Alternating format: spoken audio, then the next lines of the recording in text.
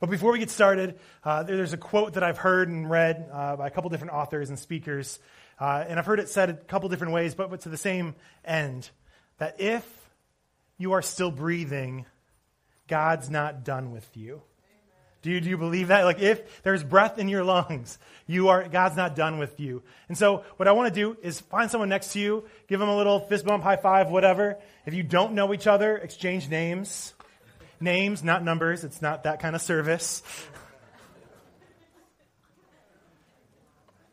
And after you do that, look them straight in the eyes and tell them, God's not done with you.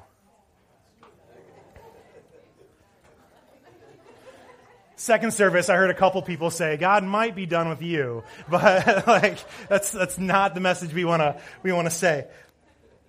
But this morning, I want to take a look at the transformation of a demon-possessed man. And I got there because Josh asked me to speak today, and it was going to kind of be a standalone message in between two series. And he asked me to speak on the topic of discipleship. So you do like demon-possessed discipleship. So I prayed, and I kept feeling God put this passage on my heart in Mark chapter 5. And it's a passage that many of us might be familiar with. It's a passage where Jesus casts out thousands of demons from one man, puts them into thousands of pigs. The pigs go crazy, jump off a cliff, and drown. Discipleship, right? And we actually almost called today's sermon Discipleship According to a Demon-Possessed Man. Because when it comes to discipling others, leading others to follow Jesus, I think we don't do it because we don't know how, or we don't feel qualified. And so this morning, we named this sermon Conditions and Circumstances, because that's what I want you to walk away with this morning, a better understanding of your condition and your circumstance. For those of you who don't know, my first job out of college was actually as a youth pastor in Cairo, Egypt, which was awesome, a life-changing experience. But after I was there for about 6 months, a big thing started happening in the country. The Arab Spring was beginning, and the Egyptian Revolution was starting. And so the pastoral staff came to me and was like, GJ, I know things are starting to get a little hairy. We're not sure what's going to happen. But if you want to go home, like, that's fine. Like, we want you to be safe, feel safe. So if you feel like you need to leave, that's fine. And so I went home and I prayed about it, and I really felt God saying, no, GJ, I want you to stay. And so the next morning I get up, I was living with a host family at the time, and they began talking, and that night kind of things progressed even further, and they're talking like, GJ, we might get mandatorily evacuated. Is that how you say that? And we've talked to our company, and we would be able to bring you under our wing, accept you as our child, and we can get you to Dallas for free. And I was like, God, like, you just said to stay. Am I like mixing signals here? So I prayed again, and God's like, no, I want you to stay there. And so over the course of that day, the revolution really broke out. There's tanks on the street, police are gone, and it's just mass chaos. And so the church reaches out, is like, hey, we've talked, and we'd be willing to pay for a whole ticket to get you back home to Detroit. And so I'm just like, all right, God, what are you trying to do? And again, I felt God say, no, stay. And I think God was talking to me, and I was wrestling with a much deeper theological question than I really understood at the time. But the question I want all of us to wrestle with this morning is, am I more concerned about God rescuing me from a situation instead of being used in a situation? And I think that example is a very physical representation, like GJ getting evacuated out of a revolution. But I think there are circumstances in our life that we would love to be rescued from. Sicknesses, just seasons in life, anxiety, relationships wanting to be fixed. And we just ask, God, get me out of here. But what I want to look at this morning is sometimes God takes your condition, changes your condition, but keeps you in your circumstance. Sometimes God changes your heart and your attitude and keeps you in your circumstance so you can bring the change that he wants to bring to that.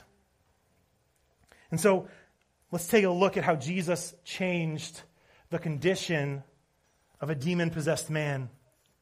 so that he could change his circumstance and be used in his circumstance. So as we dive into God's authoritative word, will you take just a second to humbly prepare our hearts before God? To Jesus, I just pray that you, well, first, just thank you for who you are, what you do, and how you love us. God, I pray that you speak this morning, that you move, that you open our hearts and our eyes to see the things that we need to change. God, if there's something we're holding on to, an attitude, a position that we're holding on to, God, that we need to let go, begin to loosen our grip. Jesus, have your way. It's in your powerful name we pray, Jesus. Amen. So this morning we'll be in the book of Mark, which was a book written by Mark. And Mark is one of the books in the Bible. It's known as one of the Gospels. And the Gospels are a collection of 4 books written by 4 different disciples of Jesus, kind of talking about the life and ministry of Jesus. And what I love about the different Gospels is each of them kind of focus on a different theme of Jesus' life. And Mark's major theme is authority. And by authority, Jesus in this book shows authority over demons, over nature, over sickness and disease, and even over death itself. And so we're jumping in chapter 5 in Mark in the middle of a couple of these different examples of Jesus' authority. And so if you would turn, or the verses will also be on the screen, but I like to read from the physical book. Mark chapter 5, verse 1. They went across the lake to the region of the Gerasenes when Jesus got out of the boat. A man with an evil spirit came from the tombs to meet him. This man lived in the tombs, and no one could bind him anymore, not even with a chain. For he had often been chained hand and foot, but he tore the chains apart and broke the irons on his feet. No one was strong enough to subdue him. It's a little bit of foreshadowing, because someone is. Night and day, among the tombs and in the hills, he would cry out and cut himself with stones. You see, the goal of the devil is to destroy the image of God. And because Satan can't touch God, and when I say can't touch, I mean that there's no chance that he can, because I think sometimes we can think of God and Satan as a yin and yang, good versus evil, a Bruce Lee versus Chuck Norris. Like there's this battle of two people that are pretty equal in ability. But that's not the case. We have God and we have Satan. And if Satan can't destroy God himself, he's going to attack the image of God, which is you and me. Because we are created in the image of God. And so Satan attacks this man in this situation with self-destructive tendencies by cutting himself, with shame and guilt, by making him roam naked, in social isolation, which Satan loves because he loves when we feel alone and isolated. We are warned in other places in Scripture to be on the lookout for Satan. John 10:10, the thief, Satan, comes only to steal and kill and destroy. And then I, being Jesus here, have come that they may have life and have it to the full. Also in 1 Peter 5:8-9, be self-controlled and alert. Your enemy, the devil, prowls around like a roaring lion, looking for someone to devour. Resist him, standing firm in the faith, because you know that your brothers throughout the world are undergoing the same kind of suffrage. Are you on guard? Or are you allowing Satan to get that foothold? And what we see in this story in Mark is that these demons have a pretty good thing going. They've got control of this man, probably good control over the city, but just by fear alone. Because obviously people in the city tried to anchor them down with chains that he was able to break out of. And so the city itself knew this man, were scared of this man, and isolated him out into the tombs so he could live with the dead. And so they see Jesus in the distance, and they run to meet him to try to interfere with his plans. And when he saw Jesus from a distance, he ran and fell on his knees in front of him. He shouted at the top of his voice, "What do you want with me, Jesus, Son of the Most High God? swear to God that you won't torture me. For Jesus has said to him, come out of this man, you evil spirit. In Luke's account of the same story, in Luke chapter 8, we read that the demons asked, not just don't torture me, but don't send me to the bottomless pit, which in Revelation 9, it talks about the end of judgment, where Satan and all of his followers will be cast into the bottomless pit. And so they were aware of who Jesus was, his authority over them, and they begged, please don't torture me. But what sticks out to me in these short couple verses is that the very presence of God shines light into the darkness of evil deeds. And when darkness is revealed, our natural response is either surrender or anger. It's either, here's my heart, God, or get out of my life. Why are you interfering with what I have? So when God's truth, his light, reveals darkness in my heart, what is your response? Ephesians 5, specifically 8 through 20, is a great section, and I encourage you to go home and read that fuller section. But for the sake of time, we're just going to focus on 4 shorter verses within that. Ephesians chapter 5, 11 to 14, have nothing to do with the fruitless deeds of the darkness, but rather expose them.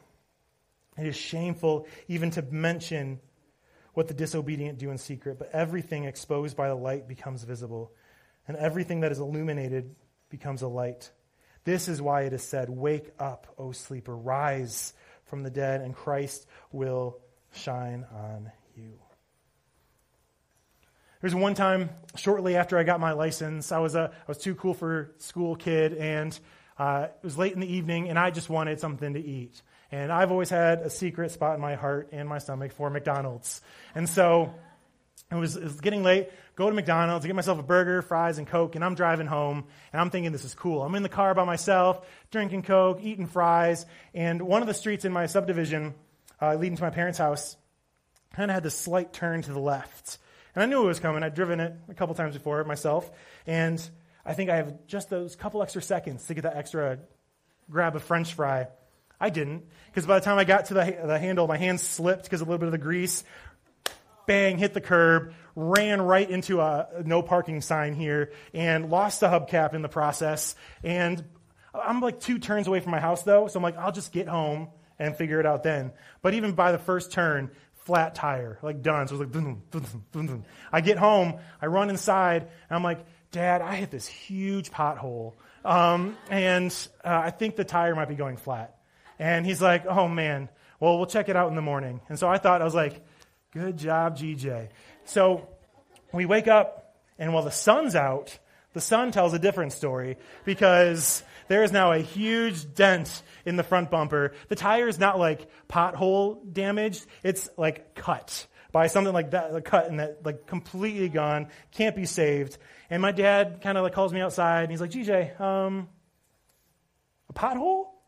And it was huge, and I just walked back inside. I couldn't, and what's even funnier is my parents were here for the first service, and I had never confessed that to them. And so I had to like avoid that section for a couple minutes and just, but what was funny is my dad walked up to me afterwards, and he's like, yeah, I remember. But what bothered him the most is that I was too afraid to go with him, to confess that to him. And it was even in that short exchange that I realized, how often do we do that with God? We know that he knows, but there's a fear inside of us that keeps us from moving forward. In the dark, I thought I was in the clear. But in the morning, the light revealed what I was trying to hide in the darkness. So let's continue in Mark chapter 5, verse 9. Then Jesus asked him, and I love this question, what is your name? And the demon responds, my name is Legion. He replied, for we are many. Legion being a Roman military term that means up to 6,000 soldiers. And he begged Jesus again and again not to send them out of the area, not to send them into that bottomless pit. But I love this question, what is your name? for a couple of reasons. One, Jesus didn't need to ask any questions. Jesus is Jesus. He knows, right? But I believe he's asking one so his disciples and anyone within earshot can understand what's really happening here. That this man is not just some crazy lunatic who likes to do weird things, but that there's something deeper. That there is a war being waged for his soul and for our souls. That Satan is not just real, but he's on the attack. He's on the offense. And he wanted to display that it doesn't matter how many demons Satan throws at him, that Jesus has authority over them. But the second reason, and I can't help but wonder if Jesus, in that question, what's your name, he's trying to not talk to the demons, but reach through and talk to the man. And ask this man, what's your name? Because I think in that moment, there's a lot of shame with the things he's done. There's a lot of guilt in his past, what these demons have made him do. And maybe he's unable to see his true identity because of what he's done.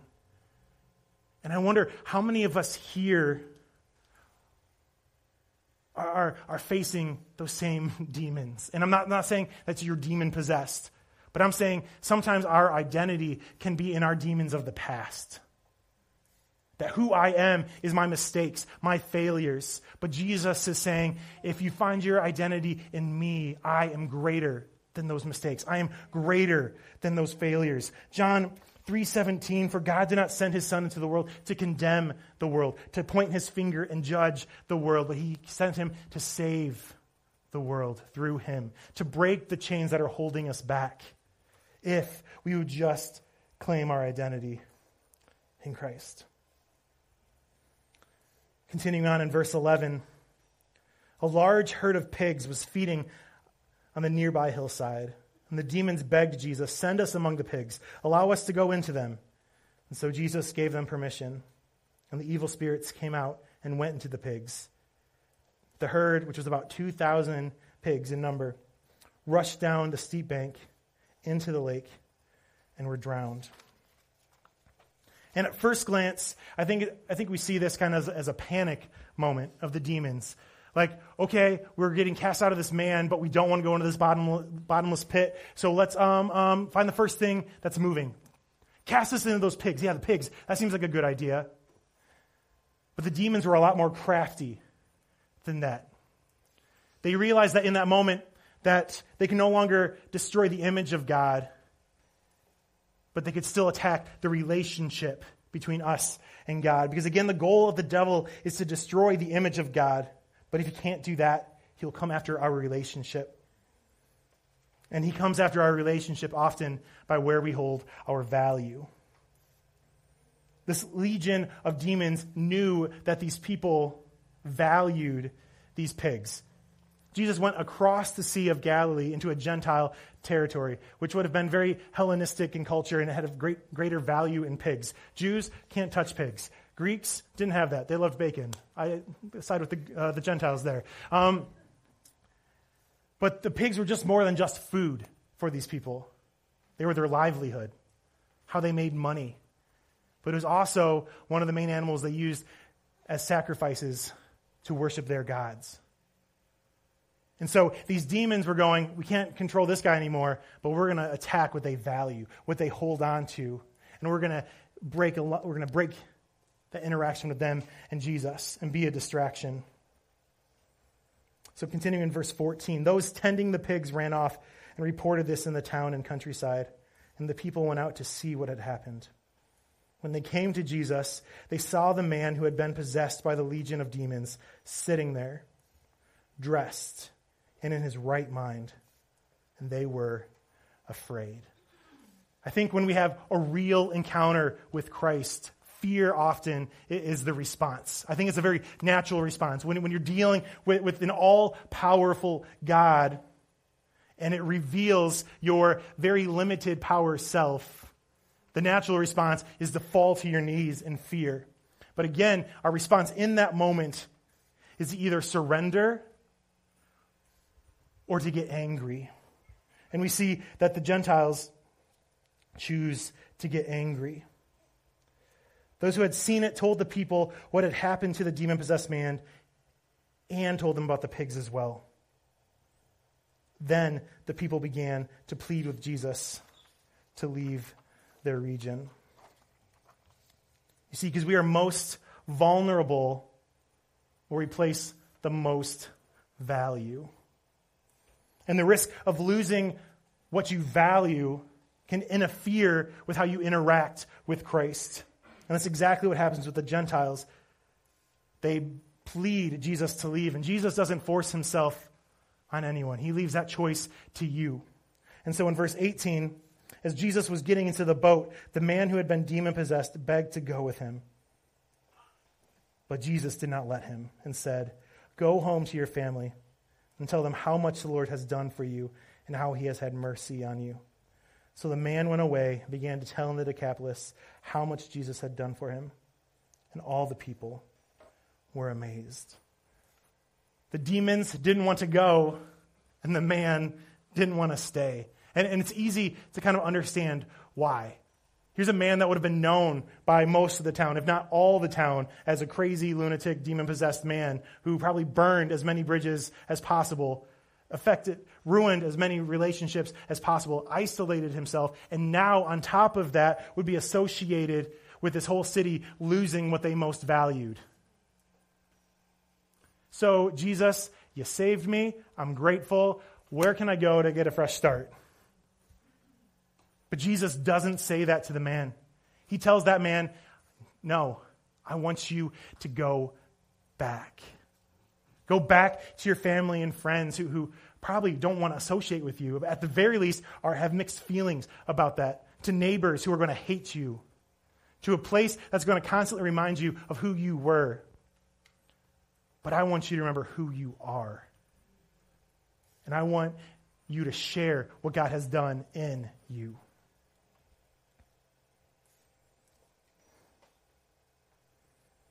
Sometimes God will change our condition and keep us in our circumstance. I think sometimes we want to be rescued from our circumstance because we tend to separate the difference between God having my heart and God having my life. Those aren't two different things. Those are one and the same. And if God has all of you, then sometimes God chooses not to rescue you from, but to use you in. There are times when Christ asks you and gives you the faith to go. Look at Mark chapter 2 when he's calling his disciples, asking his disciples to leave everything they knew and come follow him. I almost went for a dive there. But sometimes he gives you the faith to go, but sometimes he gives you the grace you need to stay. And to help me share one example of what this might look like, I'm going to invite my wife, Ange, to come up and share how God has been using the change in her condition to change her circumstance. Hello, everyone. Hey. I'm really excited to be up here, but to be completely honest, this is not natural for me at all. So, but I really felt like God challenged me to step out of my comfort zone and say yes when GJ asked me to join him on stage. So I said yes before I knew what I was saying yes to, which is always fun. And so I said, "Hey, GJ, what do you want me to share? What do you want me to talk about?" And he said, "Oh, you know, how you're just going through a really difficult season in your life." And I said, "Oh, fun. How awesome." But in all seriousness, I do feel like God has me right where I'm at, like placed in this room, but also in the season of my life for a reason. And my prayer has just been that he continues to use me through this.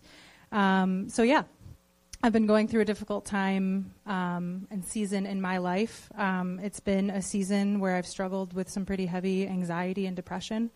And if I'm going to be completely honest, I feel like I got in my own head a lot, even when GJ asked me to join him. And my first thoughts were, what on earth do I have to say? What do I have to share? God, how can God possibly use me right now when I feel like I am such a mess? When I feel like most days I'm falling apart. And admitting that is even hard because I'm someone that likes to have it all together all the time. And for me, I grew up going to church. I got saved when I was 7 or 8 years old. And now even I'm a pastor's wife. I shouldn't feel this way. I shouldn't be holding on to these feelings and these emotions. And for so long, I've defined strength and being strong as just kind of pushing past those feelings and those emotions. Pushing past hurt, pushing past pain, pushing past anxiety, pushing past depression, and just, move forward. And for me, I feel like this is a season where God's kind of stopped me in my tracks and is like, nope, like I want you to stay here, and I want you to work through this, and I want you to figure out what's going on. It's easy to say, and I do this, God's got this, but I'm strong. He's made me strong. I can help him, My life is a little bit messy, but I'm going to clean it up a little bit way before he'll ever want to use me. He can't use me like this. He doesn't want to use me like this. But I think we're missing the point if we feel like God can only use us when we're at our best. Of course he uses us when we're at our best, but I think we're missing it if we think he only wants to. For someone that likes to have it all together, it's been interesting to see how God's used me in this season. I've been just trying to keep an eye and ask him, search my heart, God, what do you want from me in this season? How can you use me? And he's formed new relationships in my life and friendships that have been so encouraging, but there's also room in those relationships to challenge each other and to encourage each other. He's placed people in my life who are going through the same thing. And that alone has been so helpful for me to realize, I'm not alone in this. Other people aren't alone in this. And to speak into those people's lives to remind them, you're not alone. And he's also allowed me to speak into the lives of other people, too. Opportunities like this, which I would have never probably committed to if I wasn't actively seeking what he wants me to be doing in my life. These are the moments that GJ kind of talked about a minute ago where I want to just be rescued from them. Like, hey, God, it's hard. I like it. Take me away from this. Just make it better. And I think in these moments, he's said, I want you to stay.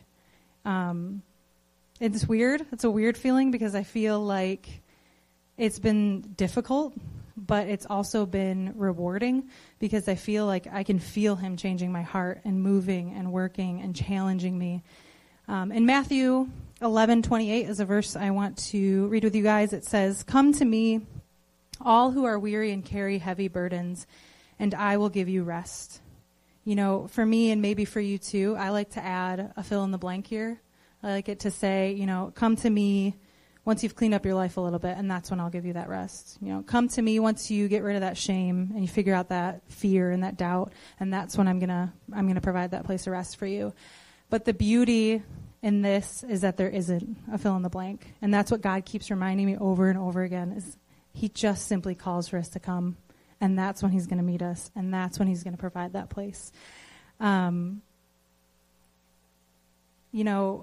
The messages over the last few months have been great for me as a reminder that God's not just going to remove us from these storms or these conditions. He's going to be right there next to us, and he's going to be leading us through these moments. And these difficult moments and seasons are what make us who we are. And they're our story to share with other people who may need someone to relate to. So lately, my common question to GJ, which he's probably sick of, is, am I ever going to feel normal again? And I had this realization this week that maybe my definition of normal isn't what God wants for me. I was like, whoa. I mean, maybe his definition of normal, he's trying to redefine that in my life. Maybe if I just learn to trust him a little bit more, his version of normal is so much better than anything I could come up with on my own. One last scripture I kind of want to share with you guys. I want to bring Romans 12:2. It says, "Do not conform to the patterns of this world, but let God transform you into a new person by changing the way you think. Then you will learn to know God's will for you, which is good and pleasing and perfect." And this has been my prayer lately, for God to search my heart. I want him to renew and to restore.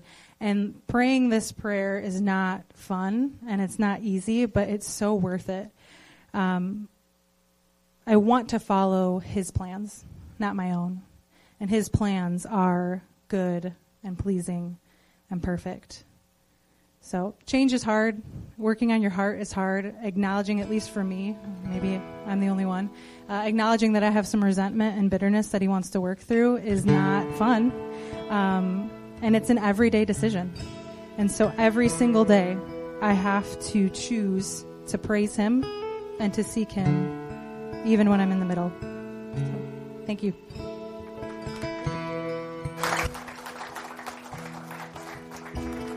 So if you're still breathing, God's not done with you yet.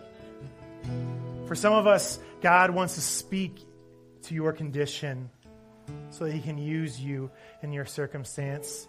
But I think some of us, we so desperately want to be rescued from our circumstance. God, if you just heal me from this sickness. God, if you just fix this relationship. God, if you just take me away from this pain, then I will give you everything. But God's asking for your everything now. God and discipleship at its core is allowing God to work in you so that he can work through you. And sometimes working through you is sharing what God has done in you. And that's what we see with this ex-demon-possessed man. He's able to share the hope that God has restored in him. 1 Corinthians 11:1. Follow me as I follow Christ. Or in another translation, imitate me as I imitate Christ. People need real stories. People need to see change in people they know. People need to hear those stories from you. So this morning I want to ask, what's your Gerasene? What are those circumstances you're trying to run from because of the pain that you're scared of in that? And how can God change your condition to be used in your circumstance? Are you willing to go back?